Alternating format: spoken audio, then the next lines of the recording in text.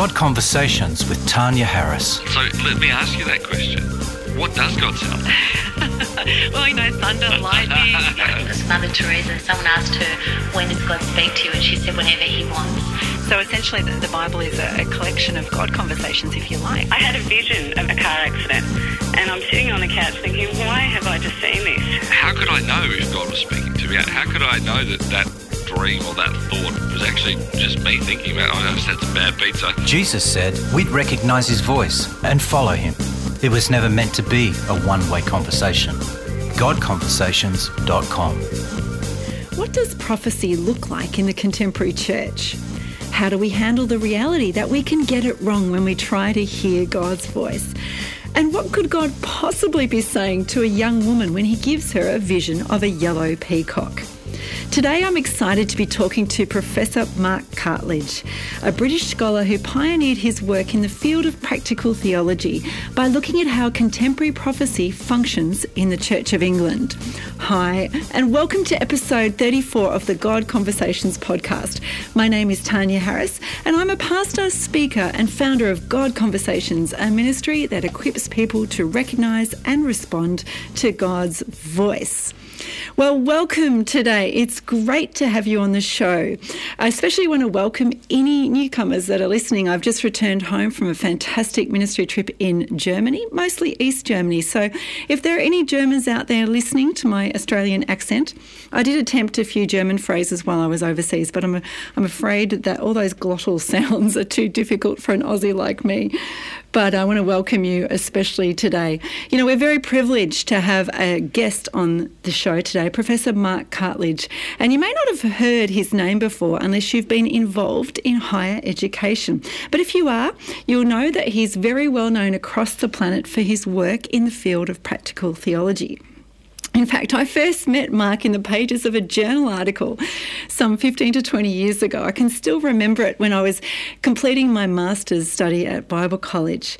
So it was a wonderful privilege to actually meet him face to face and his gorgeous wife, Joan, when I was attending the Harvest Bible College Research Conference in Melbourne, Australia, as part of my doctoral studies. And the thing I love about Mark the most is not only that he's a very intelligent man, but he's also a practitioner. And he's been involved in the local church for over 25 years. So he has some great insights to give us about this area, but he's also seen what it looks like on the ground. He's a worship leader, he's a preacher, and he's, as well as being a theologian and a lecturer. It's a winning combination. He's also a great person to be around and has a very bubbly wife called Joan who has a big heart for social justice. Both are now living and working in the US, and Mark was visiting Australia for the first time as the keynote speaker of the research conference when I had a chance to talk to him. So a huge Australian welcome to Professor Mark Cartledge. It's fantastic to have you on the show, Mark. How are you enjoying our country? Thank you so much. I love it. It's great. I've only been here a week or so, but it feels more like Britain than America, where I'm living at the minute. And it's been great. We've been watching some, when the Olympics was on, we were watching some Olympic sport and getting an Australian view of things, which was interesting. That would have been interesting. Compared to an American take on the Olympics. Yeah, what did they say? How is it different? They tend to focus on their own athletes. Yes. So if there's American interest, then they'll focus on that. Whereas, we're interested in all athletes, really, and sometimes the Americans have done so well, of course, as usual. But it's also nice to, from my point of view, to focus on people like Mo Farah and the British athletes who are also doing very well. So they have done really well this Olympics, haven't they? They showed us up. Came second. Yeah, well, I'm sorry, but I didn't mean to rub that one in. I know. You wanted to put that. We might edit that part out, Mark. Yeah, that's fine. That's okay. So, Mark, you've been here in Australia, and one of the things you've been doing is speaking at a research conference. Yeah. You are a practical theologian. What does that mean in short for the people who don't understand the world of academia and theology? Yeah, it means that I'm interested in church in the everyday. I'm interested in how it all works out. It's not just abstract ideas that are floating up there in some ivory tower. I'm really interested in how people go about practicing their faith. and whether through reflection and consideration we might improve those practices, do things better, do things more authentically. So that's really what I'm interested in. Which is, well, where I live too. I first met Mark in the pages of a book. He was one of the first books I read for my doctorate. And interestingly, Mark pioneered a lot of work in the whole area of hearing God's voice, particularly through the vehicle of prophecy. But Mark, you told us a story yesterday in the conference about the yellow peacock story. And I thought we might kick off with that one because it's such a good story. Can you tell us a bit about that? Yeah, this is a fun story. So I'm married to Joan, and we have one daughter called Rebecca, or Becky as she's known.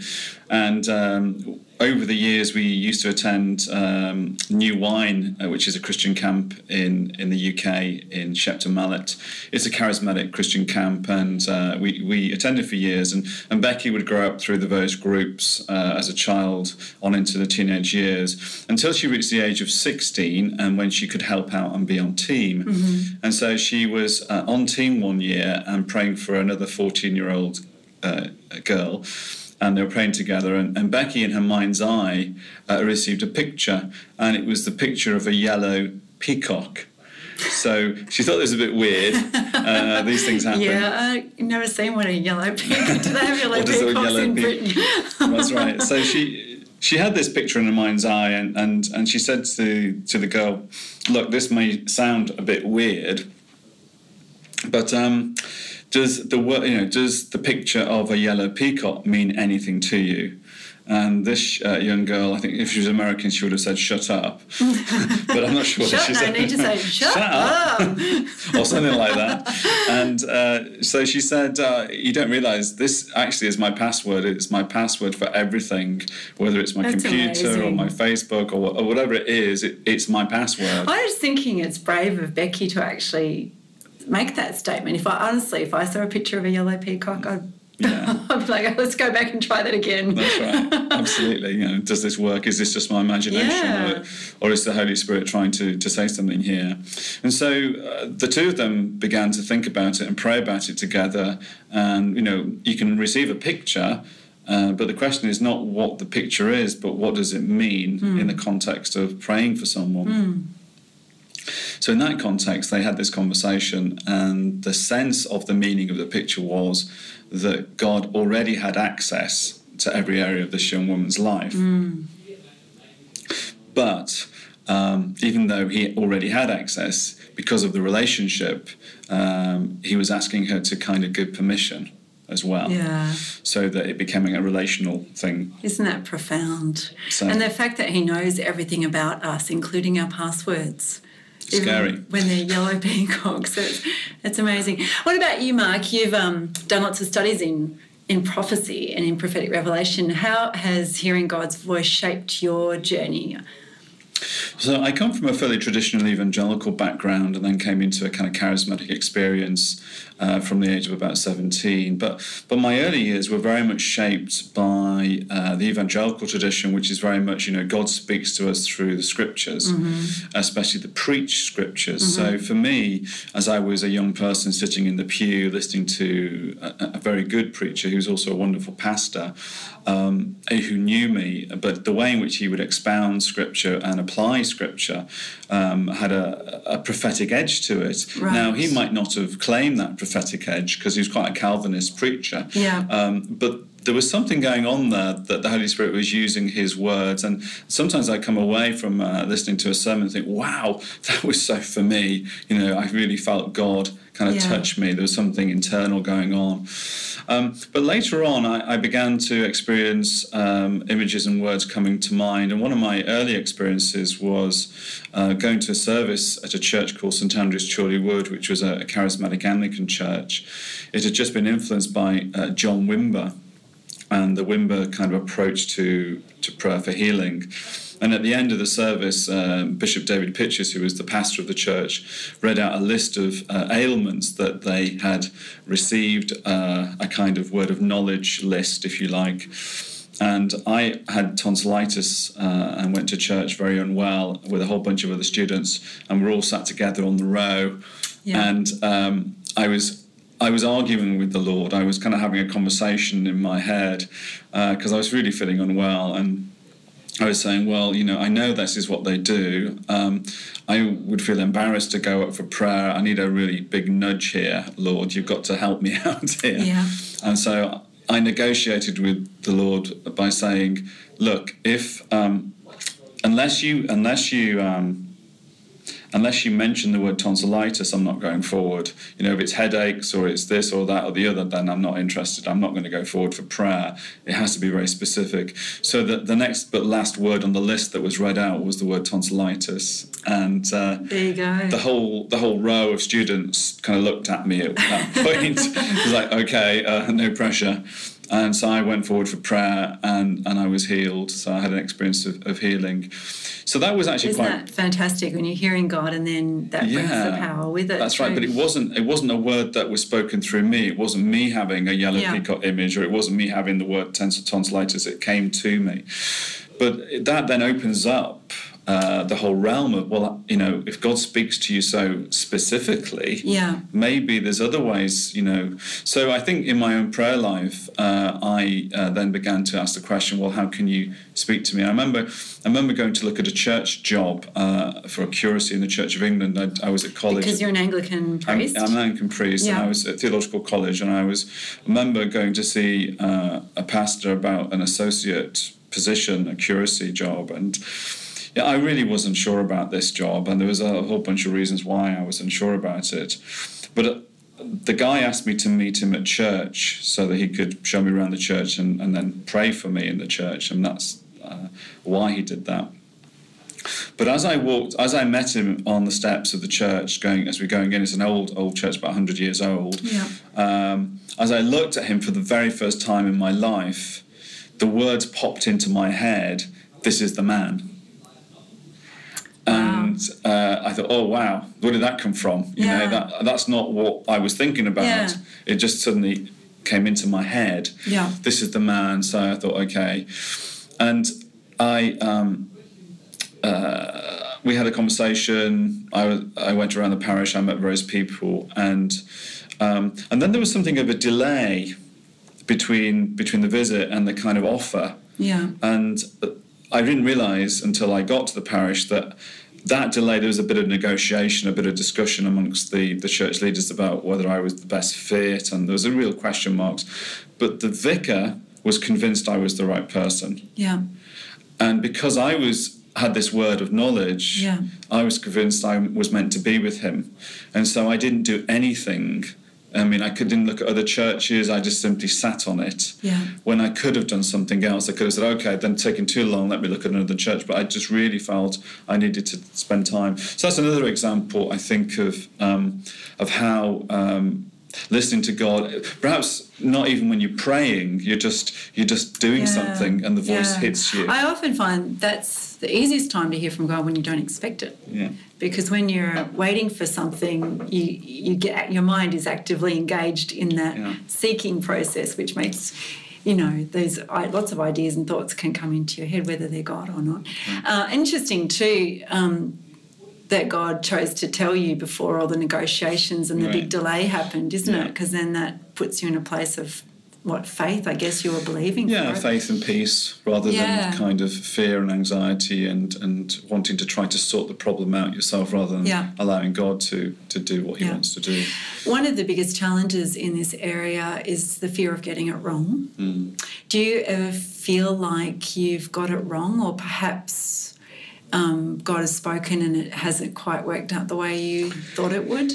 Yeah, sure. I mean, I think there are examples when you receive what you think is a word from the Lord, and it doesn't seem to be right. I once had people praying for me for a problem with my knee, and the word of knowledge was, your leg has been broken in the past, hasn't it? And I said, well, no, it hasn't. Yes. I mean, that was wrong. Right? So there is a sense sometimes you get it wrong, or do you mishear what's going on? I guess there's a bit of a mystery around that.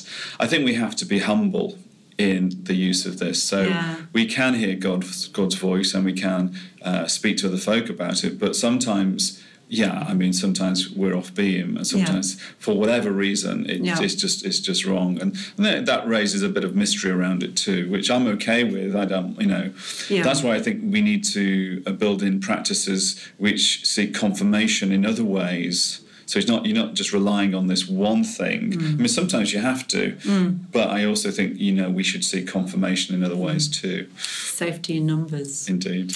Mark, you were one of the pioneers, one of the first academics I came across who'd actually done some practical research in this area. So we're just going to go to a quick break now, but afterwards I'm going to ask you what are the things you learnt from that theological process that we can practically put into practice in our everyday lives. Okay, great. We'll back soon. Have you ever heard one of those stories about someone who thought they heard from God, but they actually didn't? Then there's all the damage and fallout that goes with it. We know that God speaks, but how do we know it's His voice we're hearing and not something we made up ourselves?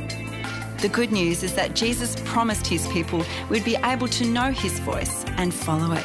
Just like the Bible characters who've gone before us, we can learn to recognise His voice. The Other Side of the Conversation series is designed to take you step by step through the biblical teaching on hearing God's voice, as well as plenty of practical tips that you can apply in the context of your local church. We've worked really hard to create an excellent resource that has been used in churches all around the world and has the potential to change your life. The box set includes a documentary-style DVD with 6 15-minute episodes, plus a guidebook for individual or small group use. You can buy it online from Curon Books in Australia, Manna in New Zealand, or at the godconversations.com store. Remember, the ability to hear God's voice is given to everyone who chooses to follow Jesus. It was never meant to be a one-way conversation. Welcome back to God Conversations with Tanya Harris. We're here with Mark Cartledge, Professor Mark Cartledge, who is an academic from Britain and currently working in the US. But Mark, as I said before, you have been a leader in this area in terms of you're a practical theologian, which means that you study what's happening on the ground in practical ways in churches, and you looked at the topic of prophecy. Was it 20 years ago now? What was the study that you were involved in? So I was training for ordination at the time. It would have been around 86 to 89. I did my field work around 87, 88. And I was based in London. I was at a college in London. And so I was interested in asking the question, what does contemporary prophecy in the charismatic renewal movement look like? And because I was working and training for ministry in the Church of England, I decided to look at charismatic Christians in the Church of England. And so I had a supervisor who didn't believe that prophecy occurred today. So that was a bit of a problem. Interesting. Yeah, and I had another supervisor who thought that charismatics were kind of weird and wacky. It was also weird. And then I had another guy who was helping with my field work, who was a kind of more Anglo-Catholic in the Anglo-Catholic traditions, very high church tradition, who was a sociologist and who kept saying to me, I know nothing about theology, especially what you're doing. But anyway, so what I did was I did a set of interviews amongst parishioners in the Diocese of London. And what I was really trying to get at, because the literature there was nothing really in the literature academically about people's experiences. And so I wanted to listen to the voices from the pews, the voices from the people, and ask the question, okay, well, how do people go about it when they, listen to God? And I found out that actually there's a diverse set of practices. Mm-hmm. Some people talk about Bible verses coming to mind because of their store knowledge, if you like, their back knowledge of the Bible. Sometimes the Holy Spirit picks a text to speak to them. Some people had visions, and an event was probably played out in their own mind's eye. Some people had dreams. Dreams are really important in terms of that. And others just had pieces of information come to them that they thought, where did that come from? Yeah. And I remember one person I spoke to, she was a Christian psychiatrist, actually, and she said, I just have information that I just know. I don't have pictures or words. I just know something. And so when she's in a counselling situation, in a kind of Christian counselling situation, she's listening to the person's story, and then there'll be just a sense of, I know something about this person, which he then reflects back and asks the question, well, does this mean anything to you? But it doesn't necessarily hear it. It's not heard. But it's not imagined. It's received somehow. Yeah, it's not within her imagination. It's just known, which I'd never come across before. So what I discovered was there was a whole range of what I called revelatory experiences. And so something was received, and then there was like a second phase, which was, well, what do you do with that? You know, to whom should you deliver this message? And there's a bit of discussion around, well, what's the most appropriate way of doing that, and how do you discern the delivery of this message? And there were different set of practices around that. But on the whole, some people believe they should live with the word that they received or the message they received, and just sit with it, just carry it for a while. Others felt that if they were in a worship setting, say they were, it's a congregational worship setting, and they'd received a word of knowledge, then they also felt a prompting in that context to give it out. And so you often had this kind of process of receiving, weighing, and then a prompt to deliver, which I thought was fascinating, really, and I hadn't fully appreciated until I began to do that kind of research. How was the research received when it was published? Well, I published 3 pieces from that. It was a Master of Philosophy research degree. The literature side was received very well by the Pentecostal studies community. It was published in the Journal of Pentecostal Theology. The empirical side was published in the Journal of Empirical Theology, and very little response. Nothing came back to me. Although years later, I discovered that people like yourself read it. Yeah, I've quoted you quite a few times. Yeah, so who is this Carly? The problem with academic research is you write a paper, and sometimes you get responses, and sometimes it just goes out there. Yeah. People read it, but they don't communicate that to you, so you don't know what happens. So I guess mixed is the answer. A little bit of feedback, but then some silence as well. Yes, I can understand. But also probably because it was very pioneering too, I think, not just for the topic, but also for the practice of practical theology too. You've been a priest of a church, a pastor, a minister. From your experience now in this area, which has been many, many years, what kind of advice would you give, what wisdom would you give around this topic for people who are seeking to walk the Spirit-filled life, or even leaders who are facilitating this for other people? I think there has to be a degree of humility in this field. I mean, I don't really believe that people should declare revelatory knowledge. There can be an authority that comes through the delivery of it, but I don't think it's an authority that we claim for ourselves. I think it's an authority that's invested in the delivery because the Spirit is doing something upon the delivery. So I am really reticent about using words like "thus says the Lord," or the Lord is saying. I tend to deliver it in a much more cautious manner. I'll say things like, I believe the Lord is saying this. So the times I tend to, in my prayer times, I will... Particularly when it's for someone else. Right, that's right. Because you're the messenger. You're like the postie who's come, to the door with a letter. That's right. You have no authority. Yeah, in that sense. Right, except that in a congregation, of course, if you're a pastor or a priest or whatever, then there's an authority that goes with your role. True. And I think that's why I think pastors need to be particularly vigilant in this area, that they don't manipulate folk. So humility, almost a kind of self-critical principle that says, well, wait a minute, how am I using this? Am I trying to push an agenda here? Because it's always a mixed phenomenon. The Holy Spirit's working through you, but is using you. So using your kind of, if you like, your mental framework, your imaginative world that the Holy Spirit speaks into. That's the kind of capacity you have to hear from God and to pass it on. So a humility, a self-awareness, and a willingness to sit with the word that you receive, or the message that you receive, or the image you receive, and not necessarily deliver it immediately. My practice these days is whenever I preach, I will often spend a few hours not simply working on my sermon, but also trying to listen to God through worship. 2 or 3 hours just worshipping. Yeah, that's similar to what I do too. And in the worshipping context, then I sense that God gives me words. But then, and so I'll write them down at the back of my sermon. You'll often, in my note, but it'll often be a kind of, possible words. Yeah. I've scribbled them down at that point.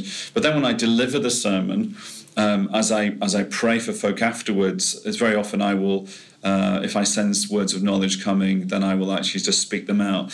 But they come out of a process of careful prayer, reading of scripture, the use of commentaries to understand the text, and then a real sense of worship of, okay, how is the Lord wanting to use this? And the other context in which I use words of wisdom and knowledge is when I pray for folk. So on last Sunday, 7:00 service in Goulburn, I was praying I preached, I gave words of knowledge, and then we had a whole bunch of folk come for prayer, and I was praying with somebody else, and it's like a tag team. I really like to pray with other folk. Yes. Because you kind of bounce off each other in terms of words and all of that. So we were praying for folk, and we were praying into the situations. They were responding to words of knowledge, but we were also speaking further words into their lives as we sense the Lord directing us. And at that point, I think, I'm cautious, but I also believe that sometimes these words that we speak when we pray for folk can be like little keys that unlock rooms in their lives and open doors for the work of the Holy Spirit to do something. And I think that's a huge responsibility, but also an immense privilege. And so for me, that's a hugely important aspect of prayer ministry, that that the Lord gives us words for folk, and it's not for ourselves, it's for them. Jesus is glorified, and hopefully people are edified, encouraged, and their lives potentially at least transformed into some new thing that God has for them. It's wonderful.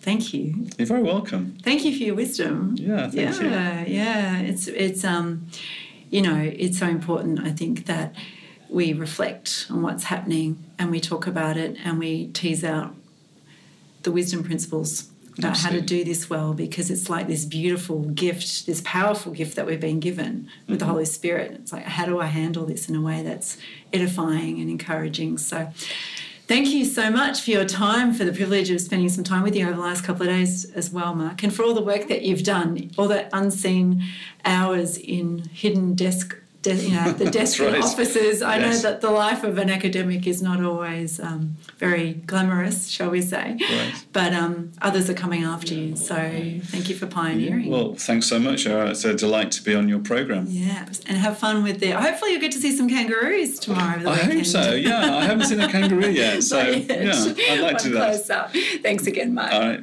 thank you. We hope you've enjoyed this podcast by Tanya Harris. We'd love to hear your thoughts on this topic. So post your comments on the blog page of godconversations.com or at facebook.com/Tanya M. Harris. Help us to equip others to recognise God's voice by rating the series on iTunes. Remember, Jesus said we would know his voice. It was never meant to be a one-way conversation.